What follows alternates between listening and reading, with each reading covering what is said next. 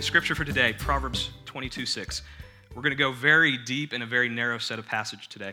So it starts out, train up your children in the way he should go.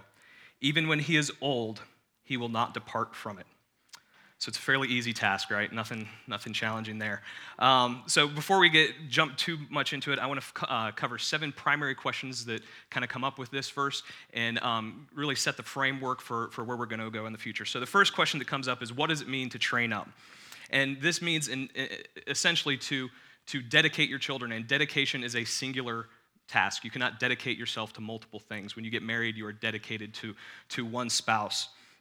And so as you dedicate your life in front of your children, you'll be dedicating yourself not to many things, but you'll need to illustrate through your money, through your time, through how you love people, and through a whole myriad of things, how you're planning to dedicate yourself to the one true thing of God. And implicit in this verse, I think it's something fairly scary to Peachtree City. It should be, this verse should be read as an all-out war on the American dream, and dare I say, the Peachtree City dream of health, wealth, and prosperity.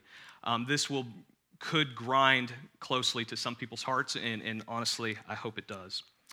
So what is the goal here of this verse? The goal is not just to jerry-rig your children's heart, to make sure that they don't go to the principal's office, they vote Republican, and they comb their hair over from the side like a nice little Republican child. But the goal, the goal here is to change their heart. And honestly, the second half of the verse is really the call to action. It is to look forward. This is a planning exercise. It is a design exercise for you to sit down with your family and think forward. So if if your child loves Jesus today, that they love it in the future, and it's a preparation project. So is this important? And I would say this is very important. Deuteronomy 6:4. Jesus calls this one of the most important verses of the Bible. Every Jewish child would repeat this daily. It's the Shema. It says, "Hear, O Israel, the Lord our God is one. You shall love the Lord your God with all of your heart, with all of your soul, and all of your might." And there's an immediate condition to this verse. Immediately following it says, "And these words which I command you shall be upon your heart, and you shall teach them diligently to your children." So the first argument, the biggest argument out of the Bible, of the biggest command for us to do, is immediately drop down onto a parent to say, go out, go do this. Next question that commonly arises, what does the church have to do with this verse? The job of the church is to offer guidance to parents. The parent is still has the primary responsibility of training up the child. Now, if you don't know where to start, the great news is the Kids Space next door. The curriculum we use comes with videos, music, coloring sheets, content for your children. You can buy an app for $2 a month. It comes directly to your phone. If you don't know where to start with training up your children, get the app. That's really a great place to start. Question number 6 that frequently comes up. What if I choose to just remain silent about God to my children? And this is sometimes done purposely, but oftentimes is just done passively, not wanting to necessarily explicitly train up the children. And either you will train your children up in your absence or your presence, and they will either see you worshiping God and make much of God as a result, or they will think that God and Jesus are a joke because you kept your mouth shut. Number 7, so when do I start? Training up your children should start immediately, as soon as they are born. Let me correct that. You should start training up your children before you're born, and that usually starts with training up yourself. It should start with you praying for them even when they're in the womb, so before they're born, there's still people in there, and then until the day you die. And the hard thing here is oftentimes, especially when they're little, the thought is you're holding a little child and you're telling them something, and it doesn't feel like, it just doesn't feel like you're giving them information, and are they going to remember it? Even my 2-year-old boy, if I tell him something now, he's not going to remember it in 5 minutes. So what's the point? So the parent's natural reaction, my reaction, honestly, sometimes is just to be passive and just let it pass, and then, when they hit middle school, we'll hit them with some verses and they'll be fine. And that's not the case. This metaphor kind of resonated with me. Somebody told me this one, but so I lived with my parents for the first 18 years of my life, and my mom made me an enormous number of peanut butter sandwiches because I was a very picky eater. And of those thousands of peanut butter sandwiches, I remember hardly any of them. But the fact is that they all nourished me and sustained me to the next day. I think it's the same Same with the act of training up your children. Not everything is intellectual information transmission. There's heart level and a whole myriad of other things that you can do as you train up your children to follow God. Now, the hard truth about this in Peachtree City and in general is that Christians are not reproducing. And it's not that that place isn't full with little children. It's that Christians are not raising up adult Christians. One survey done by a large denomination here in the U.S. is that they found that this was done in 2014, 88% of children raised in evangelical homes leave the church by the age of 18. That's terrible. But to be honest with you, as a graduate of McIntosh High School in 1999 here in Peachtree City, that's just about spot on with my experience. I filled up my summers, and especially in middle school, going from youth group summer activity to youth group summer activity at different churches with different friends. And now I look back at those people who I hung out with, and I have basically nothing in common with them spiritually. They all left the faith. Not all, well, I'm not sure, 88%, about close to that. So why is that? And I think a lot of that has to do with children turning adults not having a firm worldview. So if you think of worldview is how you look out into the world, how you perceive it, and then how you respond to it. And I would say that all my friends who walked away from the faith, they had either a puny worldview that could never be defended, or the worldview was just never really formulated to begin with. So the second thing that I think happens here to my high school friends was the notion of faith. And I think here, especially in American Christian culture, we look at faith as the belief in something that you can't prove or know, as though you're standing on a ledge and you're going to step out and you just hoping something magical comes up and catches you so you don't die. But really, faith in the Bible means to believe in that which you do know. So if you take your children and plant them in this metaphor, you see them in a road with a myriad of choices in front of them. They have atheism, secularism, Baha'i, Muslim, whatever comes in front of them. But they will take, if you hand down your faith to them, they will take and walk down a path of Jesus because they have a factual Bible. They have a historical God who came down to earth and put on flesh. And they will walk down that path not because they're betting on an if. They will walk down that path because of what they absolutely do know.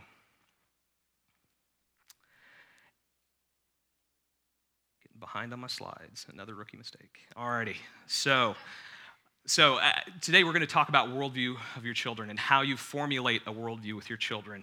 And I'd say that there's 4 primary pillars of a worldview, and those are origin, meaning, morality, and destiny. All of these things go up to build up a child's worldview, and every person here has these 4 things figured out in their mind somehow, whether they're an atheist, a Christian, any sort of worldview, everybody has to deal with these 4 topics some way and somehow. So we're going to talk about how the Bible deals with them and how to raise up your children in the sense of them. But before I move in, so there's 4 footnotes I want to go through before we cover these. The first thing is that what I don't want this conversation to be is a browbeating against parents, where it's your command to straighten up and parent right. The great thing about the Holy Spirit that indwells all Christians is that when you're convicted, it's going to be sweet. So if anybody here has a negative sensation about them or starts feeling angst or anger about being told how to raise your children, that is not from the Holy Spirit. And so today I want to invite you guys into the joy of raising children, not to look at raising children as shackles and burden and pain. Footnote number 2, and this message is mostly, in general is for men, but not only for men. And by that, I mean God has called men here today to uniquely set the pace and tone for raising up their children. It's not that the wives are not a part of this. Husbands and wives are absolutely equal through this process, but men, you are called to a unique form of leadership by God. Number 3, if you don't have children, and there's lots of us here in that case, if you are an empty nester or you don't have children yet, this message is especially for you. And the reason why is because you have been given this church family, and there are tons of kids in it. And so what you wouldn't do is go to a family reunion and ignore a third of your family just because they don't operate on that same intellectual plane as you. You need to engage children, and especially you need to engage high schoolers, and there's a growing number of those sitting in this room today. If anybody walks out of here without engaging a high schooler today, I would say you've missed out on part of God's family. But here's the other thing of why this is a big deal. When the knowledge when the knowledge of God is preserved in a community, and that is you guys, especially by those who have personally experienced God's power, faith is nourished and obedience flourishes. You guys impact my children, so please do it well.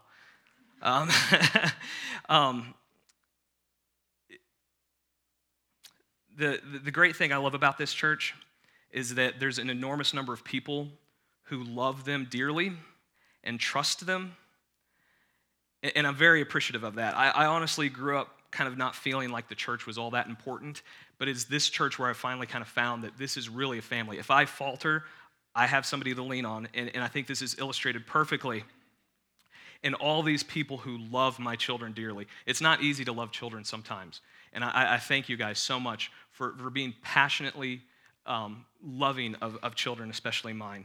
But the vision I want to set forth for you guys is imagine yourselves as settling into Crosspoint, into Peachtree City for a season, getting to know children. They begin to love you, and you begin to love them. And as you hold God's hand and walk with the Holy Spirit, you're going to find yourselves positioned perfectly in front of one of these children at some point where they have questions, they have needs, and you will get to see God's kingdom being built right in front of you.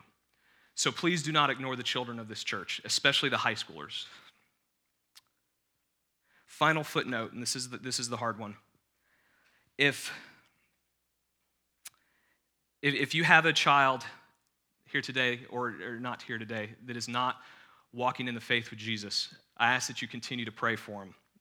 My daughter Evie, she's special and different. She is a Christian, and me and my wife prayed for her to be a Christian and filled with the Holy Spirit even when she was in the womb. And we have no doubt about it. With George, we kind of have to rest into it right now in a season of uncertainty. If you ask him to pray, he usually fights and screams and does not do it. In the past 2 months, he's kind of changed that stance somewhat, but Amy and I still have to lean into that uncertainty in God and ask God to fill him with the Holy Spirit. George has started to pray in the past couple months, and I believe that if you have children who are not walking in the faith, that God can and will soften the heart of those children as time goes on. So number one, origin of the 4 pillars. Origin meaning morality and destiny. What I mean by origin is that children need to be planted to have some sort of baseline by which to judge their existence, have a history to make them understand why they're here and why the world is the way it is. And they can only do that by having a firm footing in the horizontal story arc of the Bible. And here's what I mean by that. If you start out in Genesis, you should tell your children explicitly that God loves. Never forget that. Reformed types like myself like to accidentally forget that part. After God loved and created us, the fall came, and bad things happened, and we started to run from God. After that, God began to pursue us. You get Exodus through Malachi, where God is repeatedly showing himself and showing how he's going to set apart a people to bring about Jesus and bring about salvation. And then you have the New Testament. You have redemption happen. Jesus comes on the scene, and where we were dead, now we're alive. Now, Romans through Jude is all about the church. This is where your children are going to learn how to exist in life with non-believers and exist in life in a church setting, which is sometimes very complicated. And then last and most gloriously is Revelations, where we get the picture of the new heavens and earth coming down, and we get to be finally reconnected with God after we have been separated from him for all this time. Now, the importance here, first, the common corruption of this in the Bible Belt is that we teach our children all these stories of the Bible as these disconnected fairy tales that have nothing to do with each other. But when you sit down with your children to tell them the stories of the Bible, it's not fairy tales, it's everything pointing to Jesus, one after the other. The great book that gets plugged here a lot, and I'm going to plug it here again, is the Jesus Storybook Bible. It's a children's Bible, but honestly, it's a great read for adults. It does an excellent job of painting that picture of a continuous story of God's mission to love and save all of his children. So why is this necessary? Proverbs 14:26. In the fear of the Lord, one has confidence in his children. In the fear of the Lord, one has confidence, and his children will have refuge. The important thing here is that if children are not grounded in this horizontal story arc, they will be confused, and they will not know how to deal with life. Now, I'm going to read a quick poem here. It's by Stephen Turner. It's called Creed. And this, to me, illustrates perfectly what it looks like when a child does not have the grounding of origin in their life and they're left to ultimate confusion. So this is a very sarcastic poem observing the world around us. We believe in Marx, Freud, and Darwin. We believe that everything is okay as long as you don't hurt anyone to the best of your definition of hurt and to the best of your knowledge. We believe in sex before, during, and after marriage. We believe in this therapy of sin. We believe that adultery is fun, and we believe that sodomy is okay, and we believe that taboos are taboo. We believe that everything is getting better despite evidence to the contrary. The evidence must be investigated, and you can prove anything with evidence. We believe that there's something in horoscopes, UFOs, and bent spoons.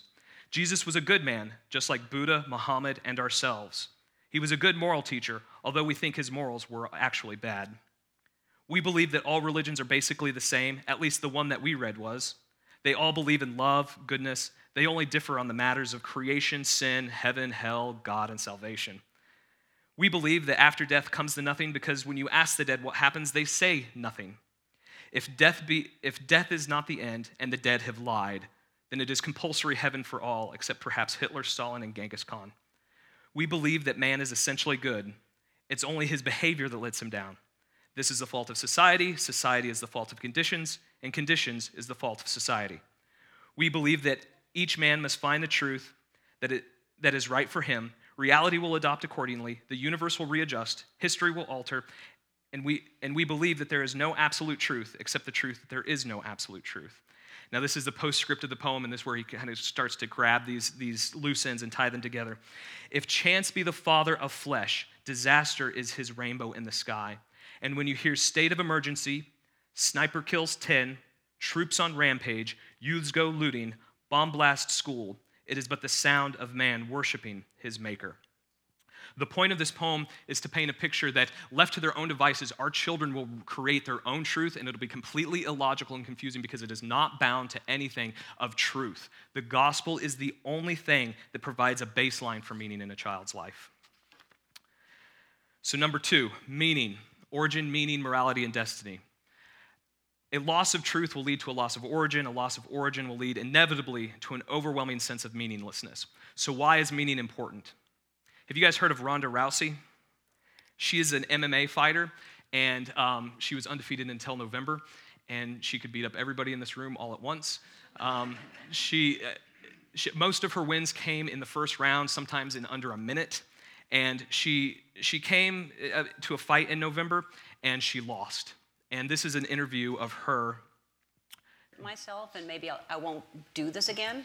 No, to be honest, like what I was thinking, like honestly, like my thought, I was like in the medical room, and I was like down in the corner. I was sitting in the corner, and I was like, what am I anymore if I'm not this? And I was literally sitting there and like thinking about killing myself. And that exact second, I'm like, I'm nothing. I'm like, what do I do anymore?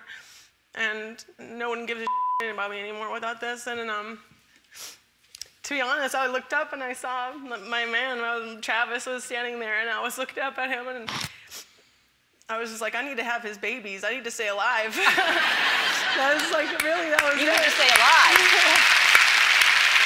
And I hadn't told anybody that. I think I only told him that. But that was like what I was thinking. Like, I was meant to have him when I was at my lowest, for sure. Yeah. So the point of this video is to illustrate that the lowliest moment in life will come when you have what you think is the ultimate, and it lets you down. If you didn't catch it, Miss Rousey moved from enchantment of I am the best fighter in the world, and that is everything to me. And then she loses that, and she moves on. Well, maybe I just need to start having kids. And for those of you who have kids, do children ever frustrate you or let you down? Somebody needs to tell Miss Rousey. She is bound to be let down. So N.T. Wright, one of my favorite authors, he starts to kind of tease at this topic here of what we're made for. Made for spirituality, we wallow in introspection. Made for joy, we will settle for pleasure. Made for justice, we clamor for vengeance. Made for relationship, we insist on our own way. Made for beauty, we are satisfied with sentiment.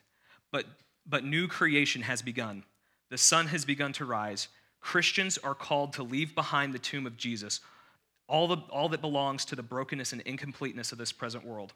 That, quite simply, is what it means to be a Christian, to follow Jesus Christ into the new world, God's new world, which has been thrown open before us.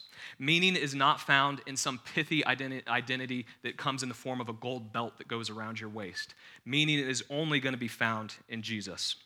Now, the difficult part here, Ronda Rousey was moving from enchantment to enchantment, and our children today have more enchantments from which to jump to than any other generation in the history of the world.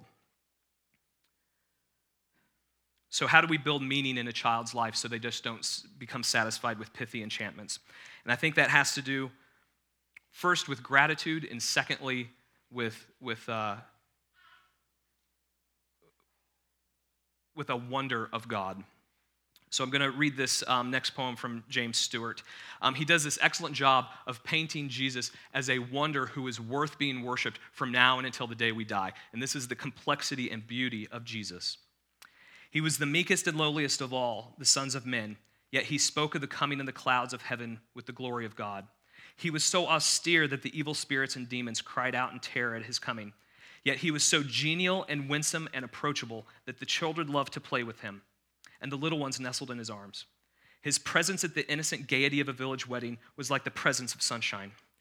No one was so half compassionate to sinners, yet no one ever spoke such red-hot, scorching words about sin. A bruised reed he would not break. His whole life was love. Yet on one occasion he demanded of the Pharisees how they ever expected to escape the damnation of hell. He was a dreamer of dreams and a seer of visions. Yet for sheer stark realism, he has all our stark realists soundly beaten. He was a servant of all, washing the disciples' feet. Yet masterfully he strode into the temple, and the hucksters and the money changers fell over one another to get away from the mad rush and the fire that they saw blazing in his eyes. He saved others, yet at the last himself he did not save. There is nothing in history like the union and contrast which confronts us in the gospel. The mystery of Jesus is the mystery of divine personality. There is no greater enchantment for your children to be focused on than that of Jesus Christ. Paul in Ephesians points out, Ephesians 1, 18 and 19, that we may know the immeasurable greatness of his power towards us as believers. Paul had to go and tell the Ephesians, just like we need to be told, hey, there's something big here. Your salvation was bought. This is huge. Dive into Jesus.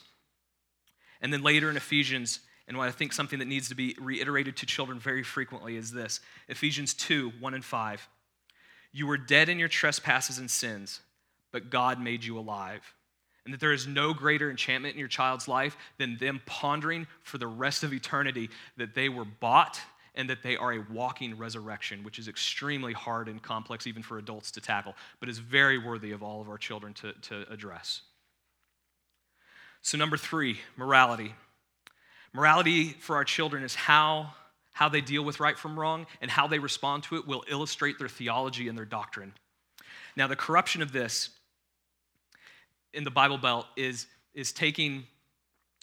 moving away from heart issues and looking towards behavior modification.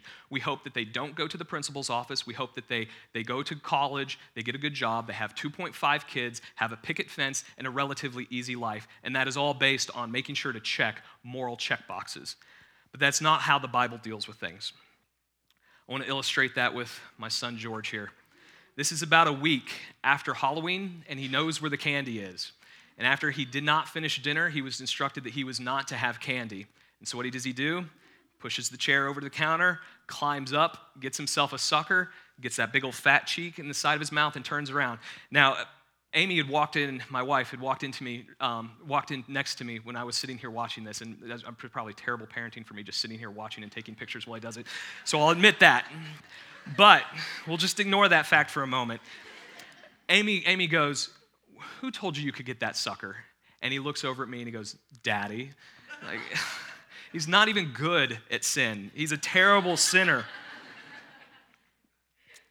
Now the interesting thing here, so if you take this type of misbehavior and you look at it not through the lens of the Bible, but through the lens of the world, we'll see, well, maybe we should have blamed it on the environment. Maybe we should have put the candy up on a higher shelf where he couldn't reach it. And what would that have done? That would have done nothing. That would have just, that his propensity for rebellion would have still been there. Or if another common way the world deals with sin and rebellion is to say, well, maybe you just need to build up that child. Give them a higher self-esteem. Maybe we should have told them, George, you're better than candy. You don't need candy. And just throw at him all the ethics classes that you're forced to take in college. And that, too, is absolute foolishness. Because what's he going to do? He's going to crawl up under the counter. He still wants the candy, so he's going to put the candy in his mouth. And he's going to turn around and give me the finger because he thinks he's better than me. The Bible handles morality very, very differently. Proverbs 4:23 says, keep your heart with all the vigilance, for from it flows the springs of life. Your heart with your children should be the center of conversation when it comes to morality. Psalm 51:5 says that we were wicked from our womb. This is a hard thing for a lot of parents to take, grandparents too. Our children are wicked from the womb because of Adam's fall, and we need to deal with that appropriately when it comes to our children. Now, practically, this was a mistake I made when I first became a dad, and I was working in the kids ministry, like the children's area with my wife, and she was much smarter than me. I saw two kids fighting for a toy, and my first reaction as a new dad was, okay, who had it first? Because that's apparently the point. It is not. My wife kindly corrected me and said, no, you need to change that. So the real question is, when you see two children fighting over a toy, is why aren't you sharing that? Why aren't you giving that toy to them? And you get down to the heart level, not because who had it first, what's fair, as though this is Judge Judy and we're going to work this out right now. It comes down to a heart issue that you're wicked. You need to find joy in having other people be happy and loving other people. Have you guys ever read the book of Job through the lens of being a parent? This is really interesting. I had never till this week. But the book of Job, Job, before he got put through the ringer, there's some points where he's actually this really good dad. So Job 1-5, actually this is just 5. And so this is describing his children were out partying. So this is in reference to his children.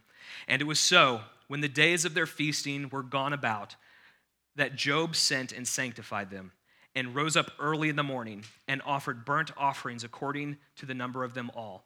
For Job said, it may be that my sons have sinned and cursed God in their hearts. Thus did Job continually.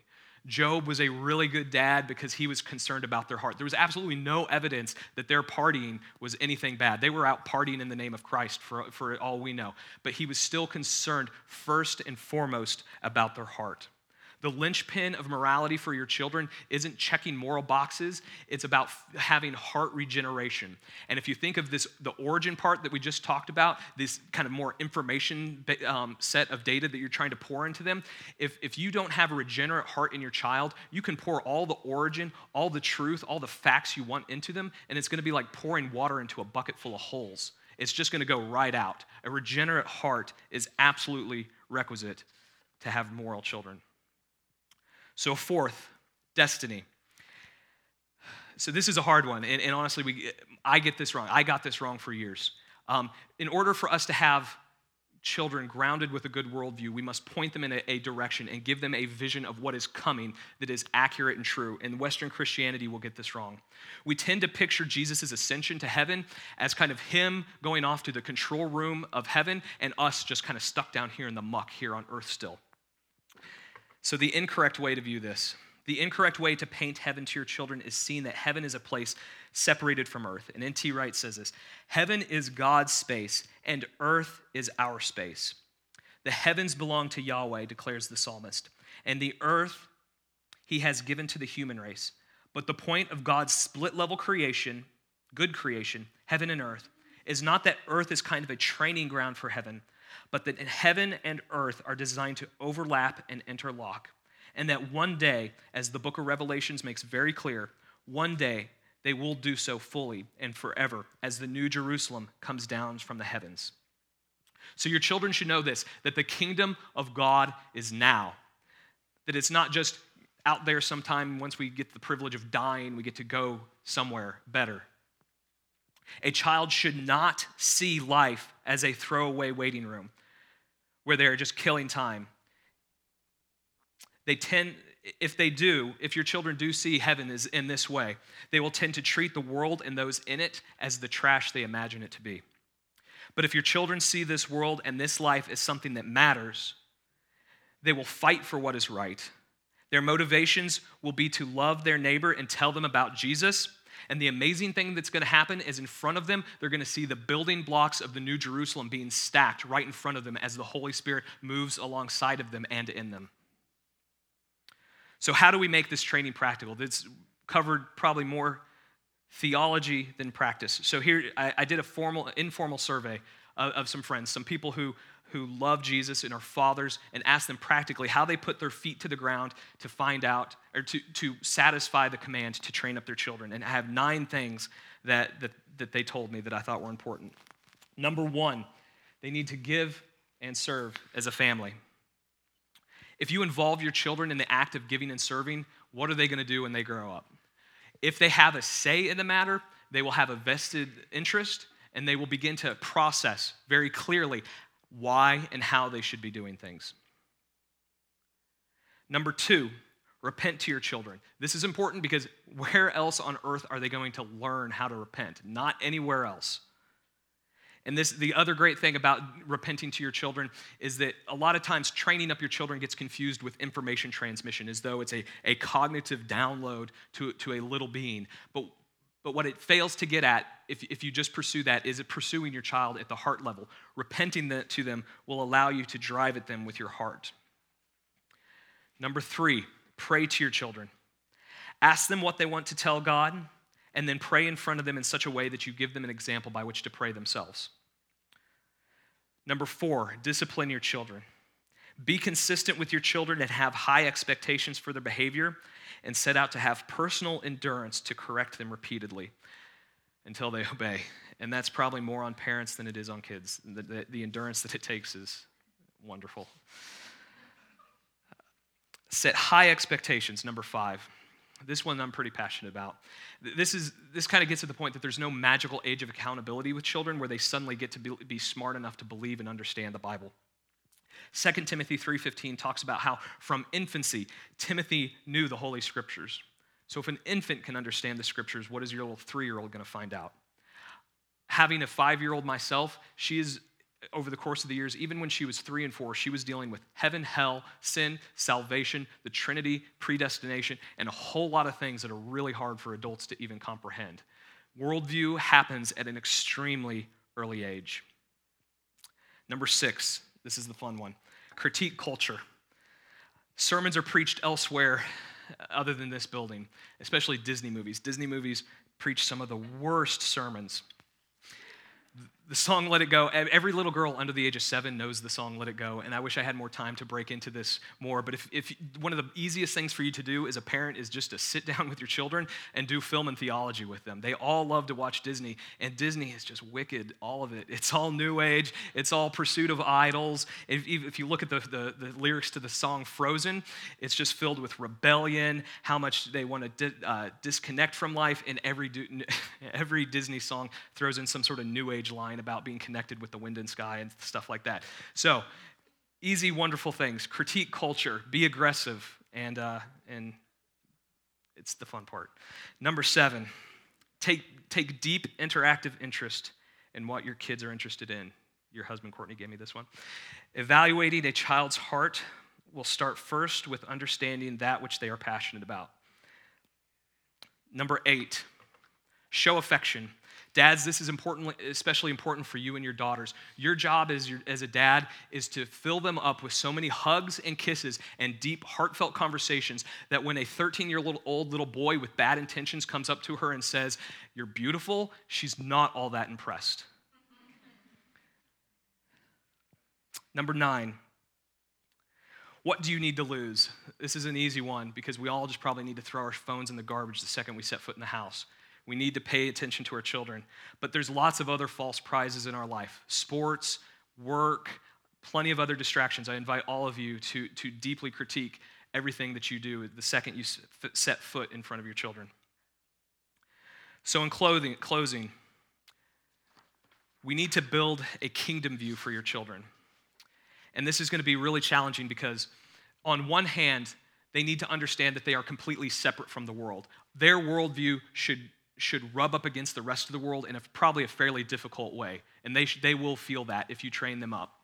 But at the same time, they need to be so loving that when they see those people who are not a part of their worldview, they should weep for them.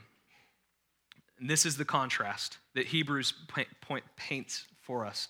Hebrews 10, 32 through 26. I hope this is how my children see life. But recall the former days when after you were enlightened, you endured a hard struggle with suffering, sometimes being publicly exposed to reproach and affliction, and sometimes being partners with those who were so treated. For you had compassion on those in prison, and you joyfully accepted the plundering of your property. So you knew that you yourself had a better possession and an abiding one. Therefore, do not throw away your confidence, which has great reward, for you have need of endurance, so that when you have done all the will of God, you will receive what is promised. I can't imagine a more glorious picture of seeing George and Evie one day just having their life relatively destroyed, everything burned down, their career taken away from them, and them just kind of smile and grin, shrug their shoulders and go, I got Jesus, and then just walk into life like that. What a glorious vision for them to have a kingdom grounding with a good worldview to back that up. Last quote before I pray, N.T. Wright. If you're looking for a book, Simply Christian by N.T. Wright, the only book that gets me excited about heaven, other than the Bible. It's easy to become a heretic up here. N.T. Wright says, almost read the part. The kingdom will come as the church, energized by the Spirit, going out to the world, vulnerable, suffering, praising, praying, misunderstood, misjudged, vindicated, celebrating, always, as Paul puts it in one of his letters, bearing about the body of the dying Jesus, so that the life of Jesus may also be manifest. Crosspoint, I hope that all of those children over there right now through that door, walk about the world as though they have the dying Jesus with them.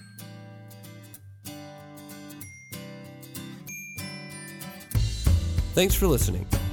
If you have any questions about this message, visit us at crosspointptc.com.